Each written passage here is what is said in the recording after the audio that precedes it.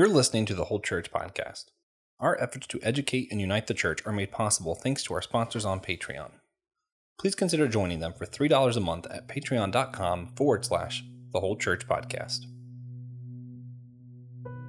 2 Timothy 1:3-7 in the New American Standard Bible reads, I thank God, whom I serve with a clear conscience, the way my forefathers did, as I constantly remember you in my prayers night and day, longing to see you, even as I recall your tears, so that I may be filled with joy. For I am mindful of the sincere faith within you, which first dwelled in your grandmother Lois and your mother Eunice, and I am sure that it is in you as well. For this reason I remind you to kindle afresh the gift of God which is in you through the laying on of my hands. For God has not given us a spirit of timidity, but of power and love and discipline. A lot of us only hear that last part of this section, thinking about it in context where Paul is greeting Timothy and remembering those who came before him. Robin, what do you believe St. Paul is modeling for us here in this greeting? Well, besides making me cry, Joshua, it's a passage that just really touches the heart. Paul is pastoral, and he's being a pastoral leader here to Timothy in a way that just really pushes all the buttons, I think, in large part by his leadership, which again is reflected in the passage, being a model, and then the mentors that he identifies. And in one sense, this is like a soft, underhand softball that you're throwing to me because this is my book that I've talked about with respect to the next generation. And this is Timothy, the next generation, Paul talking to him in large part about the power that can be found in the Holy Spirit that relates us and unites us to God and to Christ and to wisdom and to power. And here we go into then to the church and to the mission from generation to generation. Hey everybody, welcome to the Whole Church Podcast. I am the lesser host. I am one of your co-hosts, Joshua Knoll. I'm really only functioning here to build up, to do the drum roll, to build tensity for the one and only, I know everybody loves this announcement, TJ Tiberius Juan Blackwell, welcome back. Thank you. What is tensity? Did I not say intensity? No. That's fine. And we're also joined by a very special guest, Robin Jennings. He is an author. He's a minister. He is a lot of things when I was looking into it. And a good friend of Eric Nevins. He's been on the show a few times for those who've listened for a while. Robin, welcome to the show. Oh, it's great being here. Thank you, Joshua. And JT. Thank you. Remember, you can rate us on Apple Podcast or Spotify or Anchor or, there's like a million places you can rate a podcast. And we'd appreciate it if you went to all of them. Left a little review. I like the scathing ones, particularly. So I prefer the higher ones, specifically because it helps more people see the podcast. But hey, if the podcast sucks, maybe rate it really low so people don't hear it, how bad we are. But if you enjoy it, please do a 5-star. And today we are going to be talking with Robin about one of his newer books that has to do with generational bridges. I don't want to say harm. It's more about how to bridge the gap between generations. The title of his book is A Letter to the Church in the Next Generation. So we're going to talk some about that. We're going to talk about his testimony and why he thinks it relates well to the Gen Z coming up. TJ, are you technically Gen Z? It depends who you ask. Every time I look it up, I get different answers. So okay, I'm right there. This podcast on the border that Robin can speak directly to TJ and enlighten him. But hey, guys, before we jump into the meat of all this and have the deep discussions, we like to practice my favorite form of unity, and that's silliness. Because, it's just impossible to really be divided when you're being this darn silly. So we're going to start off, and Robin, don't worry, we're going to answer first, give you time to think about it. TJ, this one is honestly a little bit more basic than some of my other ones, but if vegetables were bad for you, Which ones do you think you'd still be tempted to eat? Corn and potatoes. Those don't count. Yes, they do. They're both vegetables. Yeah, I guess. Kind of a lame answer, though, TJ. It's the right answer. Does mac and cheese count? No. Mac and cheese is a vegetable, right? Because I disagree with TJ. I don't think our starches should count. I think you should just have to not be able to use starches for this. Hey, maybe if starches weren't vegetables, they wouldn't count. Yeah, leave me alone. I honestly think I'd still eat green beans. Like, green beans would still be tempting. If they had, like, some steak seasoning on them and they were really tender, I love green beans. Robin, if vegetables were bad for you, which ones do you think you would still be tempted to eat? Well, Joshua, that was you. I'm thinking of JT. Believe it or not, I'm a vegetarian. All of them. Are you still there? Are you still there? All of them. So would they all be tempting? There's a reason behind this, and I won't go into great detail. It's not that I'm concerned about my footprint and all for the next generation, but I can talk about all this change that has taken place in my life. But listening to JT talk about starches, think sweet potato, JT. Have you ever thought about a sweet potato? Not only do you bake it, break it open, put black beans in there. You can put all kinds of vegetables within the sweet potato. And before you know it, you've built a castle of just a wonderful dinner. Onions, mushrooms. You want me to continue? No, I'm good. I'm not a huge vegetable eater. Oh. But that is primarily because I just don't like a couple specific things that end up being in every dish, like onions or tomatoes. Oh. I'm not a fan of either, and they tend to be in almost every vegetarian dish for some reason. I'd love to see your garden. I'd love to see your garden, Joshua. It's just peppers. It's just peppers and mint. Lots of peppers. I would grow spinach and stuff too if I had the ability. Right, but I don't know. I'm not a huge vegetable guy either. I'm like 5'7". But onto the real show. One thing we've found is really helpful with church unity is to hear one another's story. Would you mind sharing your testimony with us and our listeners? So now you don't want to hear about me being a vegetarian. We're going at a level a bit deeper. Okay. If it's part of your testimony, you can talk about whatever you want, really. No, it's not. It's here's where I'm going with this, though. You just have to give us a recipe. No, it has to do with my body. But then there's your soul. And let's not forget the mind and the heart and all of that goes with it. And this is, again, with respect to testimony, is the word integrity means to integrate. And I think so much a part of my testimony, if you will, has been not falling apart.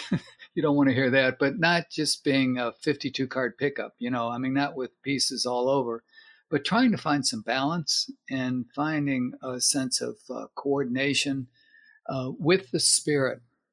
I'm a big believer, obviously, as you all are, in the Holy Spirit, who, for me, relates and unites me to the will of God. And that's a loaded sentence or phrase right there. But if you start to unpack it, in order to be related and united to the will of God, it takes a great deal of, again, discernment, awareness, being attentive to the Spirit, but not going it alone. And that's where I get ragged. I like to think sometimes I'm great on my own. And then I start, twitching and, kicking the dog and doing those kinds of things. And I realize I need to get out and talk to people and be with people. And then people can start to get under my skin, So here again, being able to try to develop these relationships, not only with yourself, but with other people. And then obviously, ultimately with God, who is in relationship with the Holy Spirit and Jesus, so it's, by the way, Joshua, I follow a lectionary and I'm a little traditional. Pentecost is coming this Sunday, next Sunday. And that's why I'm so fired up for the Holy Spirit. The following Sunday is Trinity Sunday. So, you start to package all this in a way that it really now does make sense to me. How's that for a testimony, JT? That's awesome. You want Also, more? it's a really fun coincidence. A large portion of our audience are from Pentecostal churches because TJ and I grew up Pentecostal. And also a large portion are from different churches with the name Holy Trinity, because we have a lot of guests who pastor churches named Holy Trinity. Wow. Okay. Yeah, it's just one of those weirdly common, like non sequiturs for a church. Sure. That's a good title, Holy Trinity. Yeah, can't go wrong there. Yeah. But we saw on your profile that you believe your testimony strongly speaks to Gen Z. How do you think that is? That's written out like that. I mean, that is in my testimony because it does, but I didn't know where you got that quote. Here's one. Okay, where I'm going with this, JT, is it's a loaded question, and there's again, it's sort of like my testimony. I'm older. I'm over 70 now, guys. You still there? Is your audience still there? Okay. Okay. Let me, though, catch my breath for a second and say there's some wisdom caught up in those years, but also some experiences. And when I think of that bridge that you were referring to, JT, and again, I didn't know that was written out like that. That question was coming that way. But where I'm going with this is doing the word. James, that's the letter. When the title of the book says a letter to the church, it's not my letter. It's not Dear Church by Robin Jennings. It's James, his letter to the church. That's a powerful letter. That's a whole nother story that I hope we'll be able to talk about. But boy, that fires me up. With that said, James again is wired, if you will, for his witness by the development that his life and his experience and his wisdom received by being a follower of Jesus, a brother of Jesus. And again, all of that we can talk further about. Back to Robin, and where I'm going with this is when I was first ordained. And again, I don't want your listeners to turn the radio off or the podcast off, but I was ordained as an Episcopal priest. So that put me right into a denomination that I knew very little about. And, it was, I grew up in it, but at the same time, all the ins and outs of it and the ups and downs and the zigs and zags and, when to bow and when to kneel and all that kind of stuff, I was just starting to find out. But long story short, when I began, I was placed in a big old Gothic downtown cathedral in Memphis. And there I kneeled at the foot of this big old altar, marble altar, beautiful. And on it were the words in Latin, Alleluia, Hosanna. That stands for Praise the Lord. Those were the last words of Mother Constance. Now, you probably don't know who Mother Constance is, but I'll tell you, because I didn't know who she was, and I started to ask, what does all this mean? Well, I got a full load of a story that witnessed to me to this day to writing that book. And here's where I'm going with this. Mother Constance was part of an Anglican order of nuns. That doesn't mean none of the above. They were really of a divine order. And they came from New York to Memphis to care for the orphans, the poor, the women who were without husbands, who had all died from the Civil War. I'm going back now to 1870. Are you still with me, you guys? This is history. This is history. Okay. They're ministering to these people during the epidemic of the yellow fever. They cared for these people. They nursed them. They fed them. They buried them. They did everything they could to support them during this awful time in Memphis, the yellow fever, grizzly disease. Fast forward,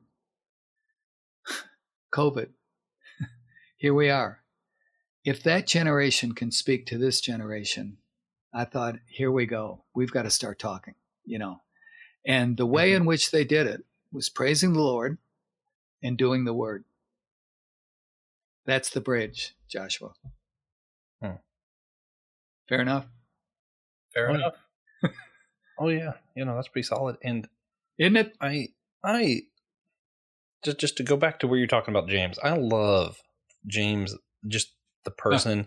What's a really fun study for people who just want to geek out on history and stuff. Yeah. Look up James the Generous outside of the Bible. Just look at the other architecture and different things that talk about him from outside of what you're used to reading in the Bible. It is amazing how much stuff is there and how highly he's spoken of. Uh-huh. It's actually just crazy stuff to look at. That being said, may I just interrupt for 1 second? Yeah, go ahead. Here's where I'm going with that, Joshua. There is a whole level of scholarship that looks at James not only as the Bishop of Jerusalem, but and this gets into conflict with Peter, and you want to talk about unity, I know. But are you saved by faith or saved by works and all that kind of stuff? These guys were both working together. However, James went east and really began to form what would be considered now the Greek Orthodox Church. Paul, I said Peter, I meant Paul. Paul went west and, of course, to Rome, and there began, the Western Church. I mean, it's just a fascinating study of where the two churches went. Didn't split, but went at that time. The split, of course, came later, and that's not necessarily what you want to talk about. Yeah. We talked about that before with a Orthodox priest. Father Jonathan's been on a few different times. I might leave the link in the show notes for people who want to learn more about how the split did happen. Yeah. But it is fun when you're reading through the Bible to hear James and Peter Paul. Now I'm doing it. James and Paul kind of checking up on each other. Yeah. Paul's missionary in somewhere, and there's a scripture that's like, and then James sent a couple people to check up on what he's teaching, and I'm like, y'all were kind of okay. Anyway, so moving past that, definitely recommend everybody do some research on that. Look up everything about James in and outside of the biblical text. It's just a fascinating study. But last year, you published a book. We've mentioned it a few times already. A Letter to the Church in the Next Generation. You already told us the letter was James. Yes. What else can you tell us about the book and what inspired you to write that? Well, as I say, kneeling at that altar, just I realized again, it was in my heart. I mean, it was one of those like Jeremiah. It was the law was being written on my heart. I mean, I thought I got to do something.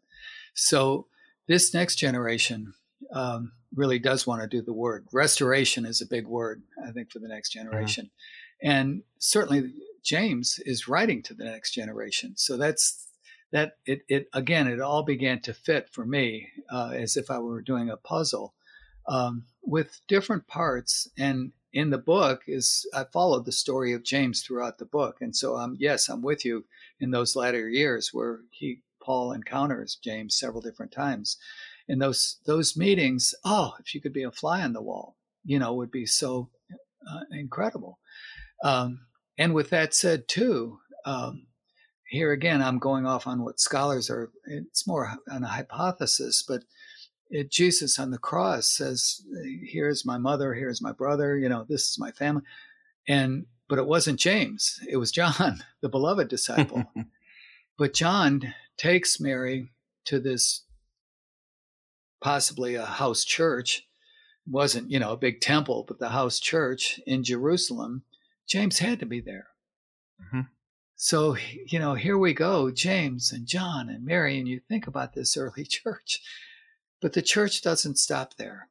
It continues on. And this is what I want to say to this next generation, or at least the bridge, I think, is the power of the Spirit is working through this next generation. That's our job, is to help them discern and identify and claim it. But that's the job of a mentor, which is, again, a big aspect of my book. Right. Yeah. On our other podcast, Systematic Ecology, we recently did an episode of if you could time travel anywhere, where would it be? And I think that probably would be one of my answers would be when James goes to Jerusalem. When Paul goes to Jerusalem to see James. Yes. And he shaves his head bald and all that. I would love to be there. Like you said, fly on the wall. I'm I would just like to hear some of the conversations that happened during that small little scene that, I don't know, it doesn't get talked about a lot. But, you know, when you're talking about James and speaking to this next generation, I also find it interesting when you look at the politics surrounding what happened with James and some of the Jewish revolt in Rome that happened there. Yes. It definitely seems like it relates. I completely see what you're talking about. Yeah. Yeah. So The hunger, the disease, all that was a part of that, like the poverty, the different levels of wealth. I mean, the religious strata. I mean, you just go on and on. Once you start to peel that onion apart. But the fact is, Christianity took off. Explain that one. Oh, yeah. Okay. God is good. Yeah, God all is the time. good. So is the Holy Spirit, you know, who captured their attention through the power of the resurrection. And James was a witness. I mean, I told you, JT, I'd start preaching, but you guys are pushing my button. But it's a wonderful, wonderful model, I think, for us in ways that I just, again, not only want to write about, but it's something that I want to engage this next generation in a reflection on it. So what main point from your book is you think we can take away to build bridges instead of barriers with the new generation? Sure. I guess the writing of James is so, and I hesitate just to use the word powerful because it is powerful, but it is again engaging. And I don't know if you all are familiar with Lectio Divina, the divine word. This is an Ignatian discipline, but where you just take one word and meditate on it, reflect on it, and digest it, incorporate it into who you are. For instance, the word like endurance. That sounds like a great word, doesn't it? Who wants to endure? How are you doing, Robin? Well, I'm enduring. Well, that doesn't sound. Did you know love endures all things? Mm-hmm. So, you start I mean, I know you did, but but where I'm going with this is these words of James are so well written. And I think, again, back to you, JT, scholars and in the past, leaders of the church often only looked at Paul, and James got kind of set aside in so many respects. Mm-hmm. Look at Luther, who said it's nothing but straw, because it didn't seem to have much of a Christology to it. But I contend, not just I, but, again, in my reflection and research on this, is when looking at James, all I see is verses from Jesus in the Beatitude just runs throughout James. I mean, I think there were some 50-some verses, and James is only 5 chapters, and here you find like 50 verses that almost are direct quotes of what Jesus was saying. So, he's walked alongside Jesus. I mean, eyewitness. Here we are. I mean, how good do you want to get? Also, and last thing I'll say about scholars, but scholarship does start to now place James back in the 40s, where it would be one of the earliest letters in Scripture, if not the earliest. So it's got to have a big bang for its buck. When you start to read it, you say, "Whoa, this is the real thing." Mm-hmm. Yeah, it's interesting. Just with what we're talking about, and I'm thinking about what this generation talks about, what it wants to see is a church that does something, a church that cares. Yes. And then you look at the book of James and you have verses like, I don't know the references, but where he says, go ahead. True religion is this, that you care for the widows and the orphans. Yeah. Or where he says, okay, you show me your faith without works, I'll show you my faith by my works. And it's like, this is what this generation is looking for the church to be. Yeah. So I don't know. Yes, the book is definitely for this generation, but it's also one of those, the church needs to hear this letter if they want a prayer of reaching this generation. Absolutely. And I think that's where your message really rings true, and where I really love what you have to say here. So. Thank you, Joshua. And by the way, I hope you hear a little passion in my voice, but at the same time, I'm really backing it down. I'm backing, and I'm trying not to start yelling, but and slamming the desk. But it really is, something. Which, by the way. This is, again, a gift to this next generation. I use a lot of Barna research. I don't know if you're familiar with Barna. Oh, we And, love Barna. Oh, good. Okay. Yeah. We've had Barna on the show. Go. Well, there you go. All right. Good. But where I'm reflecting on what Barna's done is so often they will identify what's going on in this generation and in this particular culture, if you will. They're burnt out. Is there research? Are you serious? Yeah. I didn't at that age, I hadn't even lit a match, and these guys are burnt out. Yeah. That's scary. And then you follow it with the drugs and the suicide and all the negative stuff that just is so difficult. And by the way, I do work with as well a pastoral care counseling center that is faith-based, and boy, we see some stuff that just is tough.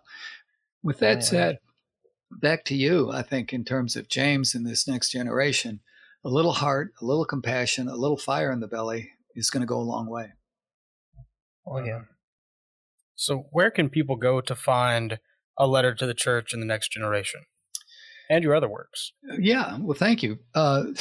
In fact, the first book, if you will, was, if I may just not give a plug, but the first book was on Peter, and it has to do with vision and casting a vision for your life. And that's in and of itself is a great story. Well, Peter is a great story, as you know. That's where I sometimes get them mixed up, especially when I go, the second book is Paul. So I start talking about Peter and Paul, and then I want to talk about Mary, but that's folk group. Yeah. Never mind. That's my humor, Joshua. You probably don't even know Peter, Paul, and Mary. Peter, Paul, I don't know how Mary falls into it. Pardon? The music group. Oh, no. See? I was just thinking Peter and Paul both end up in Rome. Mary Yeah, doesn't. right. Okay. So here we are. Mary's ghost was above Rome. That's how she ties it. Thank you, Oh, JT. Okay. Back to Paul. So I talk about the renewal of the mind. And there again is something for this next generation that I hope will be of interest, not only having a vision for your life, but then this understanding of renewal of a mind. And here again, so many will think, well, wait a minute, my mind is I'm just now learning, or my mind is great. The renewal aspect of it has to do, again, with the spiritual renewal that's taking place in your life. And this is the thing that, I find not troubling, but, and I don't mean to get political here, but this, I can't help but mention the massacres, that have taken place. Yeah. Not just in Texas, but New York. And God, you start going through all this stuff and you're going, what is going on? I hear so much now about mental health, the importance, and it is important. Don't get me wrong. Don't hear this in the wrong way. As I say, I'm on a board for a counseling center. But when are we going to talk about spiritual health and the need for spiritual health? And this is where I think Paul is just right on the money. So that, by the way, that's book number 2. Book number 3, of course, is again A Letter to the Church in the Next Generation, and all these are one is a spiritual growth according to Peter, one spiritual growth according to Paul, and the third one is spiritual growth according to James. So these can all be found on Amazon, of course. Yeah, I do have for your listeners only a landing page. Oh yeah, it's www.robint, as in Tom, Jennings, JENNINGS.com.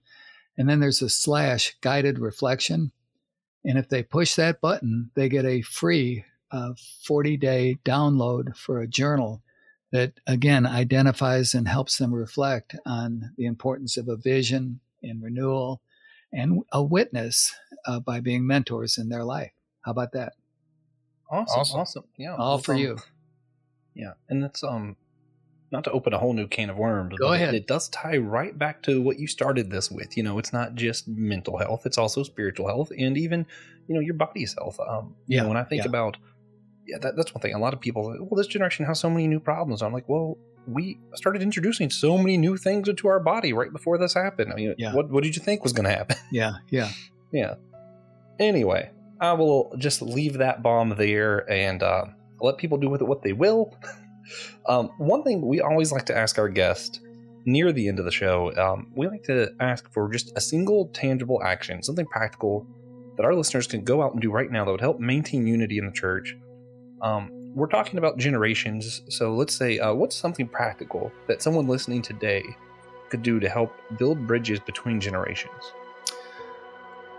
I think, again, I'll just quote James here, that we lack nothing.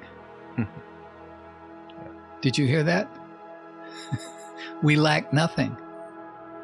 We, as a Christian body, as a church, lack in nothing. Now, who believes that? Joshua? JT? Hopefully the Still with church. me? But go back to the 23rd Psalm.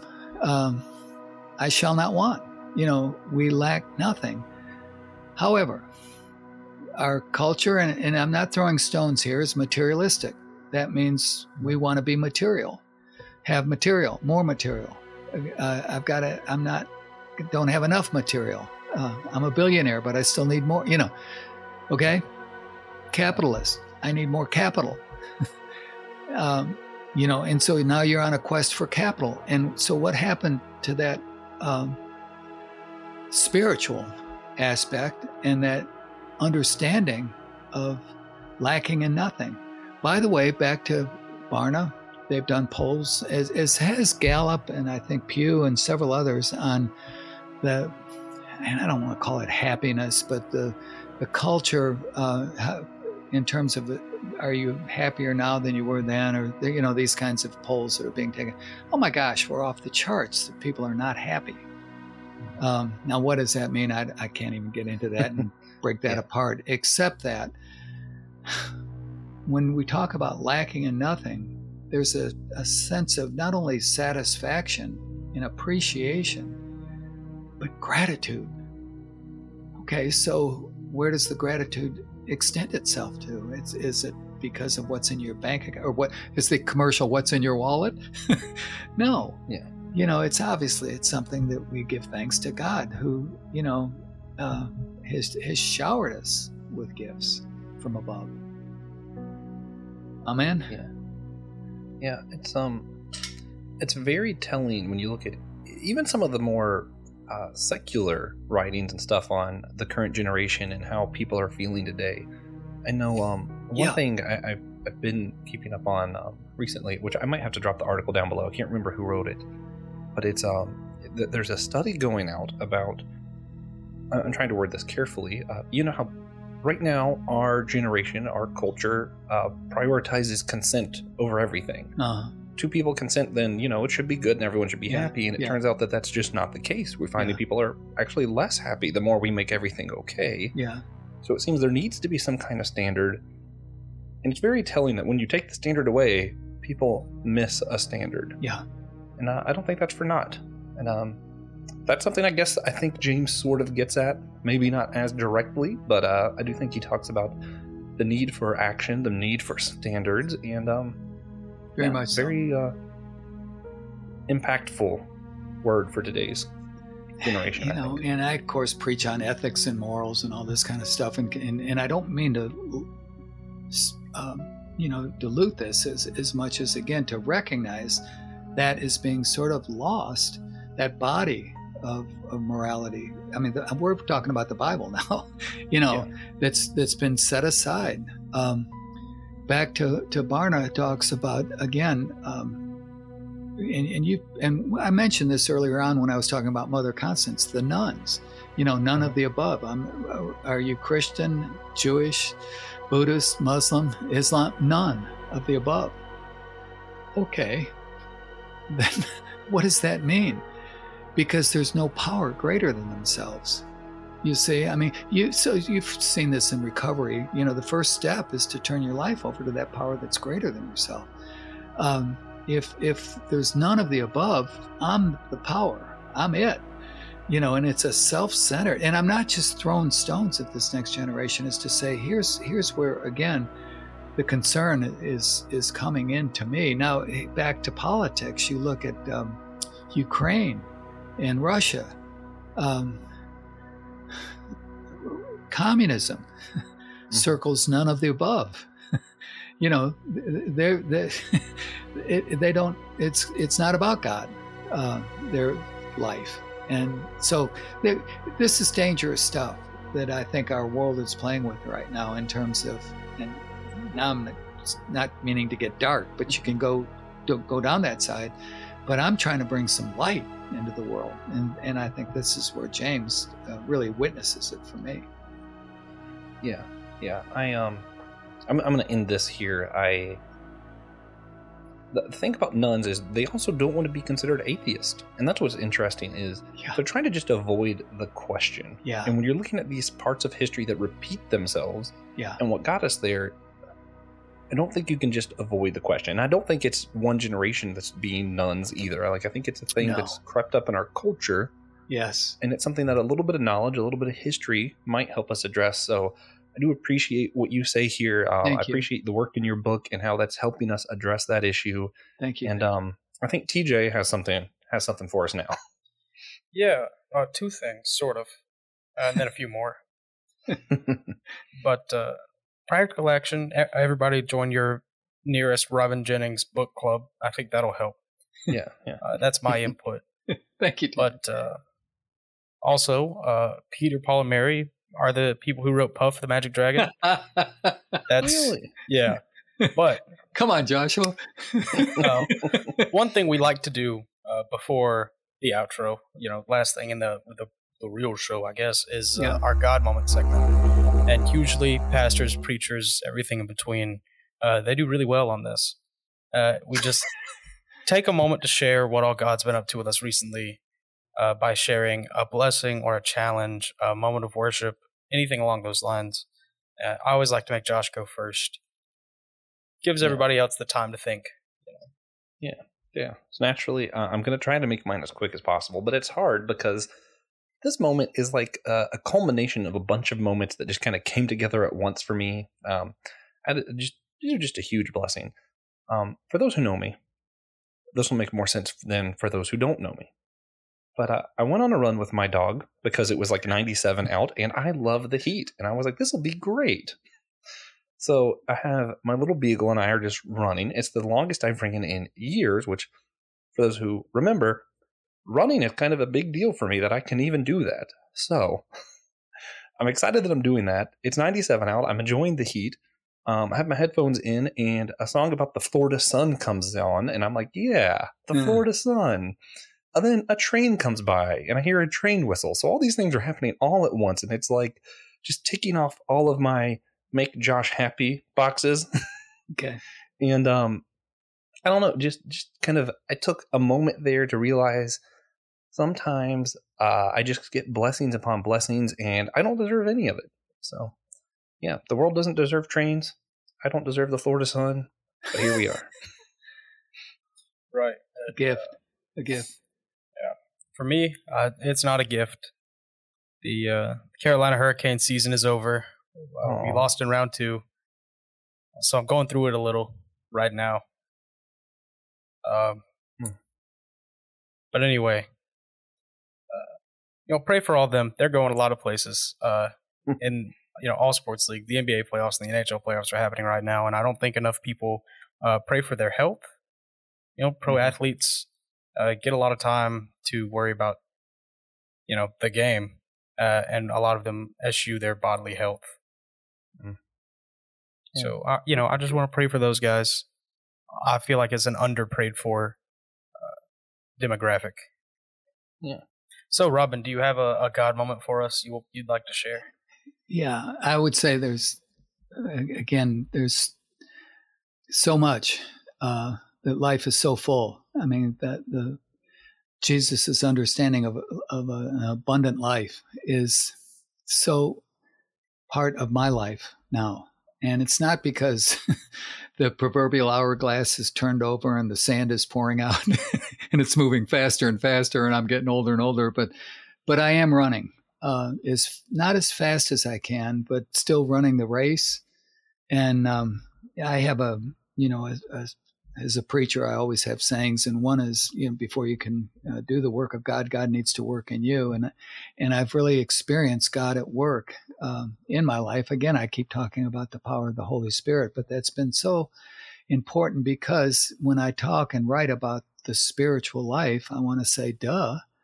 I'm talking about the Holy Spirit. There's a lot of spirits out there, but let's talk about the Holy One and what that means to us and get some focus there, which again, I think baffles a lot of people, and certainly in our denomination as well. But with that said, spiritual health, as I've touched on, is really a priority of mine now, and I'm more and more convinced of this now, being a grandfather several times over.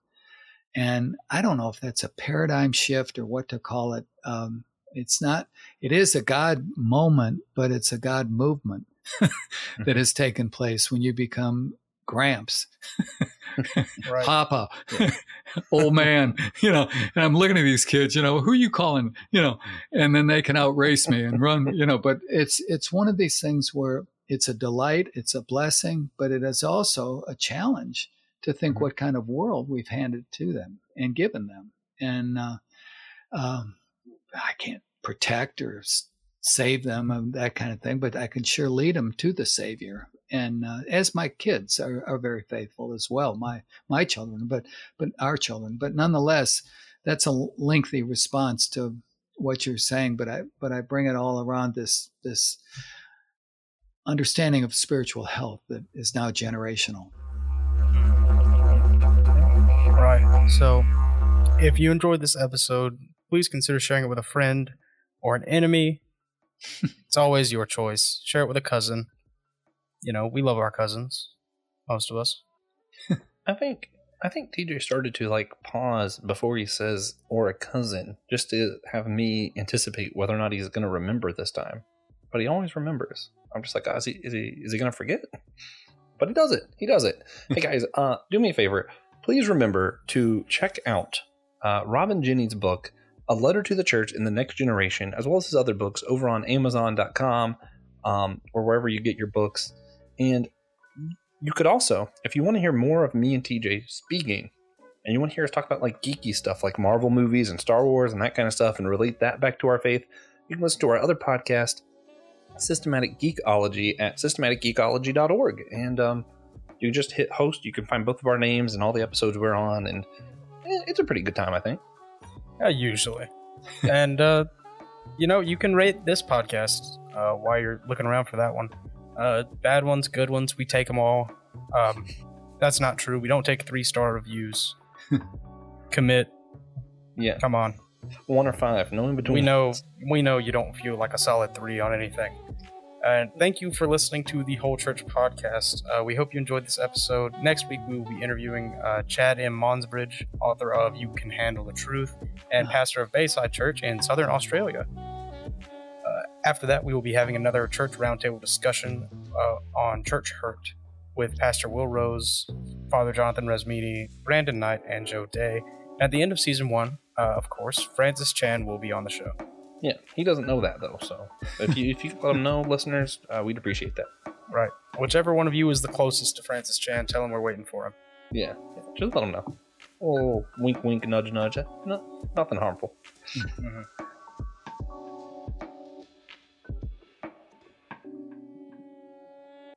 Thank you for listening to the Whole Church podcast. Be sure to tune in again next week, where we'll interview more guests about how we can possibly maintain unity in the church in such a divisive age. And remember, you can sponsor our show at patreon.com/The Whole Church Podcast. Thank you.